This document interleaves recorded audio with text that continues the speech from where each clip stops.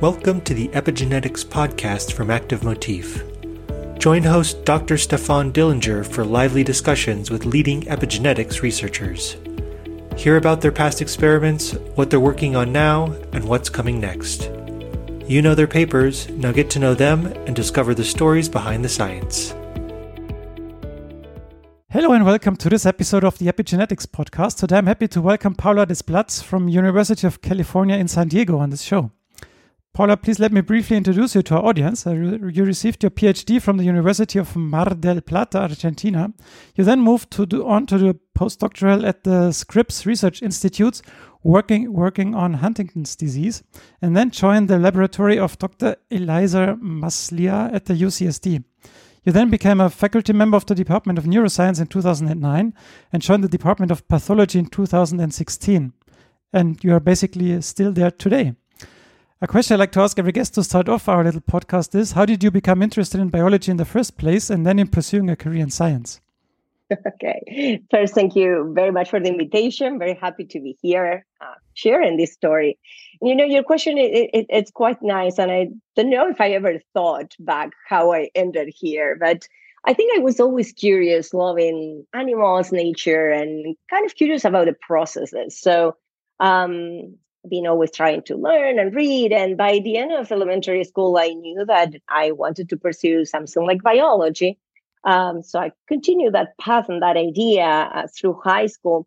My dad worked in a biology research institute in Mar del Plata. He was not a scientist, but I had the opportunity to go visit, just kind of see the labs. And as I grew up and during my junior year in high school, I had the opportunity to talk with this great scientist and mentor, Dr. Christensen, and I was trying to see how the career is and how the work is. And I was convinced that I wanted to do marine biology at that time. And after talking to him, he told me, I think what you want is doing biochemistry. And I was quite shocked because for me, biochemistry was more like a clinical. I would say, why I want to do that? And sure enough, he was totally right. It took about 3 semesters in my career and doing 3 chemistries until biochemistry 2, which was advanced. But I really understand that I wanted molecular biology and that type of research. So I took that path immediately in my career and even went to Buenos Aires to take specialized classes in molecular biology and genetics. So that's how I started. But in Mar del Plata, there was no neuroscience. And I did my PhD as molecular as I could. So I was working with cyanobacteria, photosynthetic bacteria, but again, trying to unravel gene regulation. And it comes the time to look for a postdoc. And I was definitely decided to do a stay abroad and really broaden and improving my skills. But I wanted to do something more related now with human health. And it was even turning whether I go to microbiology or really neuroscience. That was really fascinating for me. So I had this amazing opportunity with my first mentor, Dr. Elizabeth Thomas at the Scripps Research, that she was okay with me not coming from neuroscience and knowing that my background was kind of fitting what she wanted to do for that project. So she gave me this amazing opportunity to transition to neuroscience. So all the neuroscience career I did here. And I started with Huntington's disease, and then I moved here to broaden to Parkinson's and Alzheimer's. And, you know, if I go back and I tell something to myself many years ago, I think the career path for me could have been an MD PhD because I really like the translational. That's not an option in Argentina, though. So one thing that this department gave me is this close connection with physicians and neurologists and the potential of really translating our science. And that's really the focus of the lab. So yeah, from the marine biology, here we are. Yeah, let's talk about the focus of your lab and the work you did. As you already mentioned, it's about Alzheimer's disease, Parkinson's disease, circadian clock in Alzheimer's disease, and all the epigenetics around it. I want to start with a paper from the year 2011. There you looked at DNMT1 and how its sequestration from the nucleus alters the epigenome. So what did you do in this study and what did you then ultimately find? that's the paper that started it all, I will say. And we came at that moment from just discovering this interneuronal propagation of alpha-synuclein in Parkinson's, which was a huge thing, and the PNAS paper has how many thousands of citations that really moved the field forward. But there was a moment that I needed to start branching out, and that was really the signature of my mentor's lab. So in the quest for something and adapting, epigenetic was emerging at that time. And I became very interested in these mechanisms because, again, I was trying to focus in regulation of gene expression that can perturb and can contribute to neurodegeneration in different models. So this idea of DNA methylation starts coming, new technologies.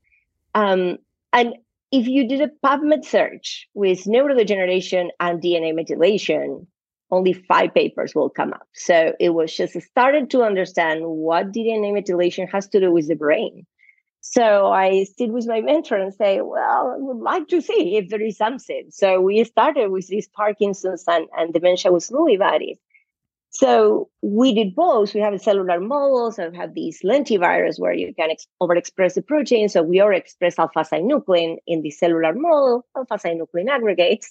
And then when we do a Western blot for DNMT, and I picked the NMT1 because it's the one that persists in adulthood, right? And most of what we know epigenetics at that point was more related to embryogenesis and development.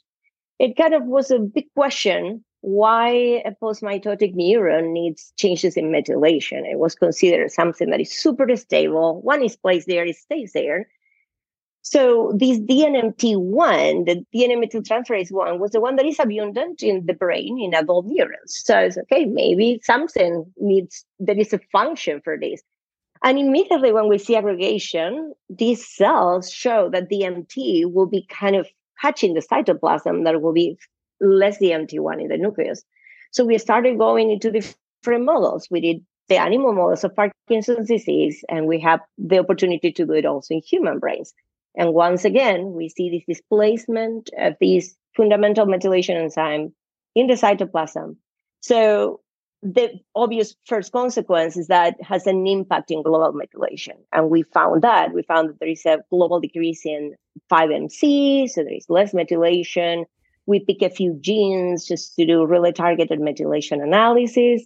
And everything started getting together. And the question here was, is this a consequence of aggregation? And indeed, if we overexpress another family member, beta-synuclein, the same protein, just missing the NAC domain that makes the protein to aggregate, nothing happens. The NMT would pull from the nucleus. So we really pulled down. We saw that there is an interaction between aggregating alpha-synuclein and DNMT1, and that's what keeps them. So if you then overexpress these in the brains of animals, you can recover the levels of methylation and kind of normalize this global methylation profile. So it was quite important because it was very striking in all the models that we used that we found this deregulation and maybe the first mechanistic insight that something was really wrong with DNA methylation in Parkinson's, and that obviously will have a major impact in the genome. So going back to the first thing you said on this, you said there were only 5 papers on PubMed on methylation and on those neurodegenerative diseases. So this was kind of the classical high risk, high reward project, right? Yes, totally. So this is when really being in a lab where you have this opportunity as a mentor, and that your mentor is decided to invest in you and just support this first step, right? So I was able to jump into this, and then since having this data, I was able to get my first grants. So that big jump of looking at something, and we started very small and say, okay, this will be a go, no go. Maybe there is nothing. Maybe I cannot profile anything else, but it was there. Usually this is a question I ask at the very end of the podcast, but it fits so good now. So did you have a kind of a point of no return, right?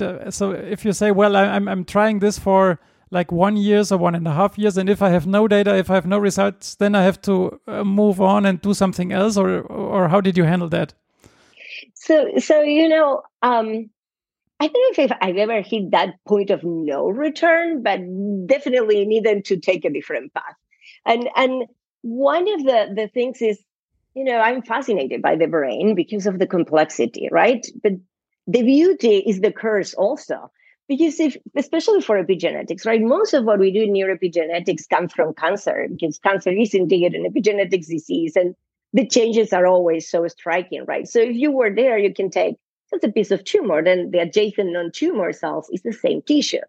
Then you go to the brain and touch the brain here, and the adjacent tissue is a completely different thing with a very different mix of cells, these cells that are hyper specialized in different functions. So that complexity usually is the problem. The brain also doesn't have the same reaction to changes in gene expression and methylation. So that eightfold thing, that doesn't happen in the brain. So you are working usually with kind of a noisy environment in terms of signal. So sometimes what happens is like, we cannot resolve this. The signal is low and I really don't know where it comes from. So it took changing models. It took changing questions. It took kind of trying to understand, okay, how we can approach these. And in the meantime, technology developed, right? Now, from the very beginning, we were doing bulk, and now we are doing single cell attack-seq. So those things come as potential things to solve those initial questions. And yeah, at some point, we did have a study, and we could see signal, and we could see changes in many epigenetic modifiers, but and those were different in alpha-synuclein-based diseases, Parkinson's disease, dementia with Lewy bodies, than Alzheimer's disease that will have amyloid beta and tau. But we really couldn't get to the point of defining the changes clearly. So that's sleeping there for the moment that we can have a higher resolution, right? So we kind of took what we knew and kind of applied to the DNA methylation biomarkers, and more recently towards the mechanisms in Alzheimer's for CK biology. Yeah, let's move on in the path of your career. You then started your own lab with your own money, and you continued to focus on DNA methylation in neurodegenerative diseases and invested like the genome-wide DNA methylation in brain and blood samples from Parkinson's disease patients. Can you talk about what you did there and what you find? Yes.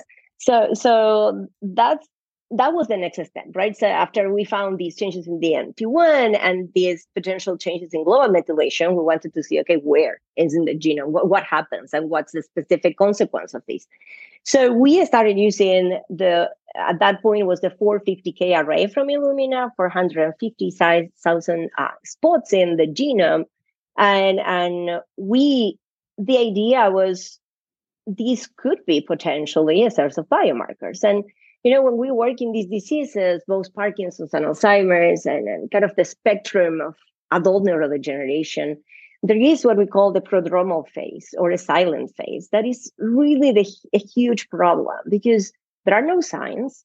It's actually clinically mostly silent.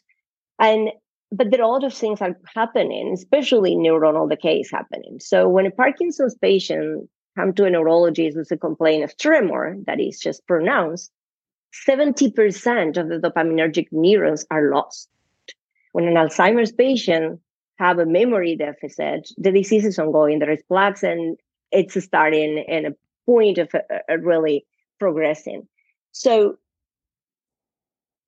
despite the super good news this week or yesterday of another drug of an Alzheimer's disease that is being effective, really is very hard to target the aggregates. And we are not good at replacing neurons yet. So what we need to do is come early. And really, that's the point of intervention where we will find therapeutic alternatives that are potentially life-changing. So how we identify that a patient is starting this process? Because, of course, we cannot do a biopsy in the brain. So we need biomarkers. We need non-invasive biomarkers, right? And I have been always trying to steer even out of the CSF and the lumbar puncture. So these presented as a potential, again, another high-risk thing. can we see something in the blood? Will that blood make some sense of what's happening in the brain? So we have this very tiny pilot with a few patients that we have brain and blood. And that was also a starting point of this idea of profiling together. And what we found is that, yes, there are changes in both. There are changes in Parkinson's disease, but we found a set of probes that really show similar trends in blood than in brain. So at that point, it was a lot of questions of why? What does it mean? And I guess the why, I don't know why. I don't know why the same changes happen. We can hypothesize a few things. Blood also has, for example, dopaminergic system and signaling. So this Alzheimer's disease also starts systemically. So it might be mirroring and similar processes might be happening. But beyond the why, I think it was very interesting now and say, hey, okay, there is something in the blood. We can try to take this route and really focusing whether these are biomarkers. So based on that, I started a journey with the Michael J. Fox Foundation, which I'm very grateful for. It had been continuous funding from them for multiple years.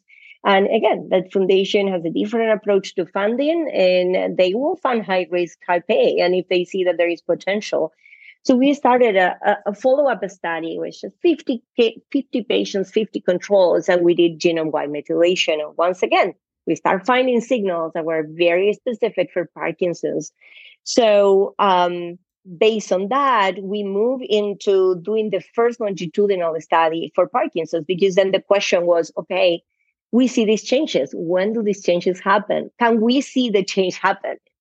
So there were really non-longitudinal studies on methylation. So we partner with Travis Dunkley in Arizona and with Clement Schwarzer, who's the director of the Harvard Biomarker Study, and have a beautiful collection of samples. So we started our first longitudinal endeavor, and I think we profiled close to 190 or 200 patients and control healthy adults. And we have 2 time points for that. And indeed, we saw changes in methylation, because there is a change in the rate of methylation in some probes that was quite significant. And what we found that is very interesting was a question that I have from the mechanisms from before, is that the dopaminergic replacement therapy modulates also or has an impact in DNA methylation in the blood. And the levodopa and the medicines that are kind of intended to replace dopamine in the brain are synthesized in a way that should not be cleaved in the blood. So they reach the brain and they can be metabolized. But the actual metabolism of dopamine touches directly the 1-carbon cycle that is the donor of methyl groups to DNA. So and there is a phenomenon in Parkinson's and Alzheimer's. Patients accumulate homocysteine that is a byproduct of this metabolism. Homocysteine is an inhibitor of DNA methyltransferases. So I always have this question of, is that doing something? And indeed, with a very imperfect collection, because we didn't have a complete detail of the medication of these patients, but we kind of clustered those that were taking levodopa for some time. And we saw that kind of normalized in certain way methylation. So that also opens this idea that, okay, maybe also we can just understand what's going on with medication. So then fast forward, Michael J. Fox Foundation invited then us to profile the methylome of their collection, which is called the Parkinson Progression Marker Initiative, which is a huge collection. So we had the opportunity to profile more than 2,000 samples, and these are healthy controls, Parkinson's patients with idiopathic Parkinson's, the first study on genetic Parkinson's due to LRRK2 mutation, which is one of the most prevalent. Also genetic carriers that have the mutation, but they don't have Parkinson's disease. And what we call de novo patients that are just had some prodromal features, like non-REM sleep disorder and anosmia. And they are starting to convert into Parkinson's, but yet not taking medications. And we have 4 time points for each of them. So that's a huge data set that we are analyzing and hope to soon share with the community at large. And same thing, right? Seeing these changes in methylation, how that progresses with disease. So I have one question that I have kept back now for 10 minutes. So those neurodegenerative diseases, they are also a disease of aging, right? So they are more common when you age. And there are also methylation-related changes when you age, right? So how can you discriminate the methylation that is happening with aging and that is happening in those neurodegenerative diseases? Are these different loci, or are you just measuring like genome-wide levels?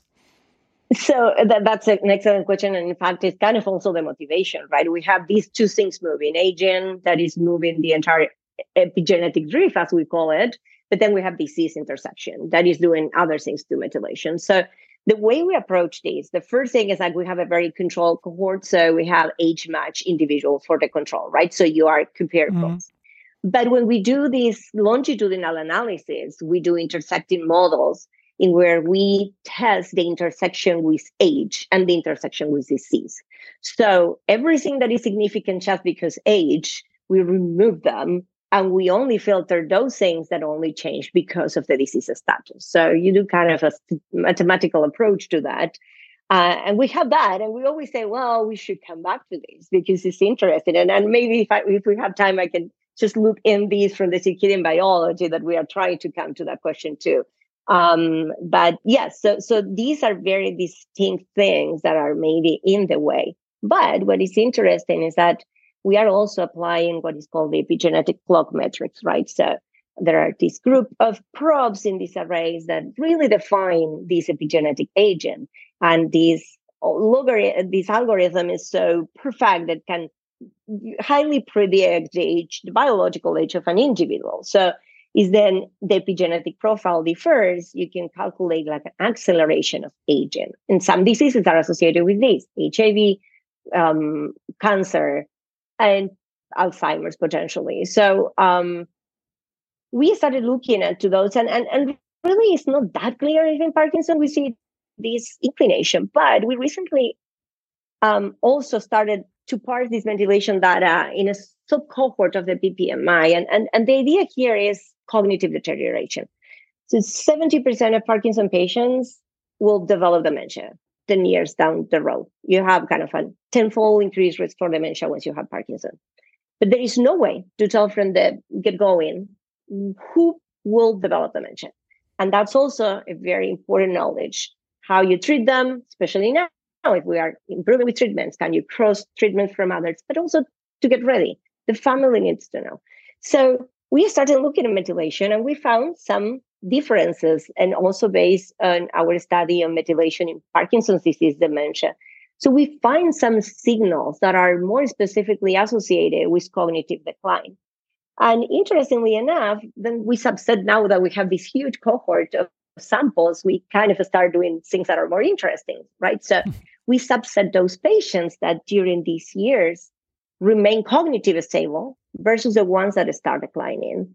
And we then redid the comparison of methylation. And again, we found some probes, and it's very interesting in all these signals that when we go and see what are the genes and what are the functions that are associated with these genes, even though we are profiling blood, we pick neuronal signals. Signals are neurotransmission. There are neurotransmitters. And if you project the upstream regulators, for many of them is alpha-synuclein itself. So the signal is quite precise and specific. And now by applying these epigenetic aging models, we found that there are at least 2 metrics in the epigenetic aging that are different in the patients that develop cognitive decline. So we are very interested in those. We want to really refine these metrics, see first from the biomarker perspective, whether they have predicted value, how specific they are. But of course, the biology comes, right? So what are those substrates? What's happening with that methylation change and how that relates to actually cognitive function, right? So yeah, that's an interesting intersection that we are studying. You just mentioned it. You also looked at circadian alterations during the early stages of Alzheimer's disease and how obviously epigenetics is involved. So which epigenetic changes did you find and what were the results? Yeah, so that's a project that has been growing a lot in the lab and we treasure. And I think one thing I like, and going back to the beginning, was the serendipity of how we arrived to circadian biology. So we, similar to all these findings we did in Parkinson's, wanted to look in Alzheimer's more in mechanisms. And the question for us at that moment was, neuroinflammation is a very important pathological pathway that is usually precedes, but there are kind of conflicting views in the field, whether it's a starting or it's a result of the disease, right? So we wanted to understand how methylation contributes to inflammation, to trigger inflammation. Do you need changes in DNA methylation? Are those associated with now these pro-inflammatory genes being overexpressed and how that alters microglia? So we took, again, this not longitudinal, but this approach to disease progression. And again, since these are post-mortem brains, we took patients that remain cognitively stable and healthy, those that have kind of the earliest stages of disease or mild cognitive impairment, but has some pathology, and then demented patients with really advanced pathology.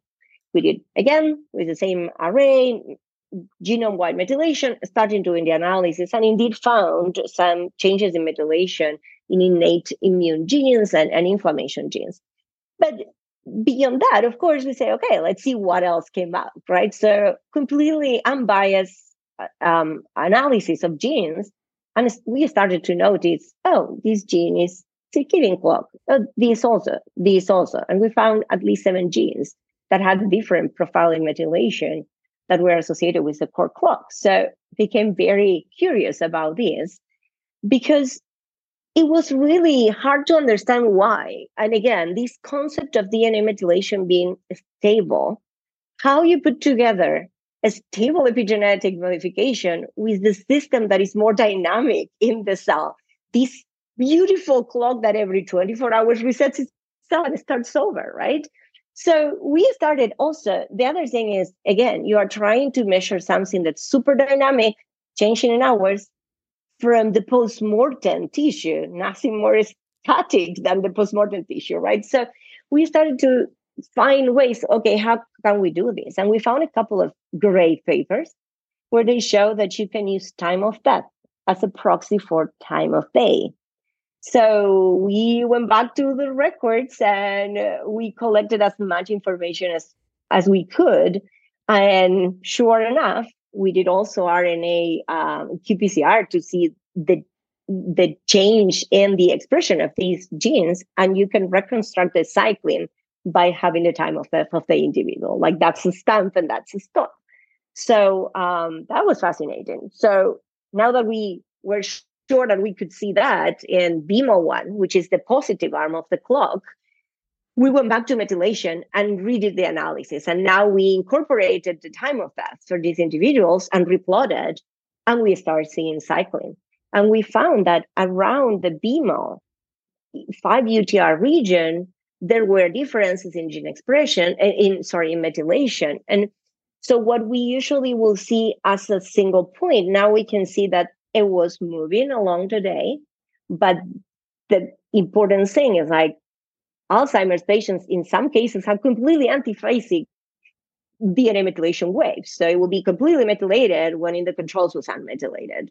And most interestingly, even, is that the earliest stages have the same or even worse the regulation in methylation. So that was very encouraging because, okay, we're picking something that comes early in disease and that we wouldn't have seen. So, it was also tricky to come up with this because who will believe this? So we kept kind of finding ways and really being sure of what we were seeing. And at that point, the religious order study and the memory aging project, which are the largest aging cohorts in the country, run by the University of Chicago. So they have a huge collection of samples, but also they have a beautiful cohort that's followed for more than 25 years. And they did a very large study of methylation for Alzheimer's, more than 700 brains, and 500 of them also with RNA-seq.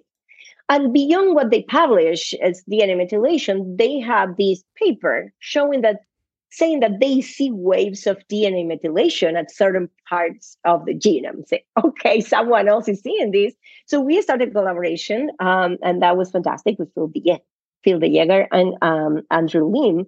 And what we did is we had only 70 brains. They have 500. So we kind of applied the same criteria for selection, and we did the reanalysis of that, and we validated our findings. So we found these changes in BMO1. So then we were lucky enough that in UCSD, we have the Center for Circadian Biology, which is an amazing center, really top-notch scientists, and also the most collaborative people I met, which really embraced me because I come here for the neuroscience saying, hey, I'm seeing this and I don't know what it means. And they really embraced me, and I learned so much and forged new collaborations. And we start measuring the circadian cycles in fibroblasts from Alzheimer's patients. We found the regulations of that too. And then the whole story became reality, right? And why is this significant? Because 80% of Alzheimer's patients suffer from circadian impairment. And in the clinic, is a reversal of the sleep-wake cycle, and also a particular behavioral agitation in the evening. These patients become more agitated and confused and not recognizing people and their places. And they can be staying up for long hours and kind of very active. Those 2 points are the major reasons why sometimes a family cannot continue caring for the patient. And that's when an individual transitions to a nursing home. If you think that the circadian clock is a system that connects us with the environment, it's a system that is very responsive to the environment too. So the beauty of this for me from the translational perspective is that you can interact with the clock in different ways. And you can find those ways not taking 10 years of developing a drug in the beginning. And if you can impact those, if you can give a few more years of that life with a family, that's a huge conquer while we keep working and really curing the disease, right? So I think that was a fascination.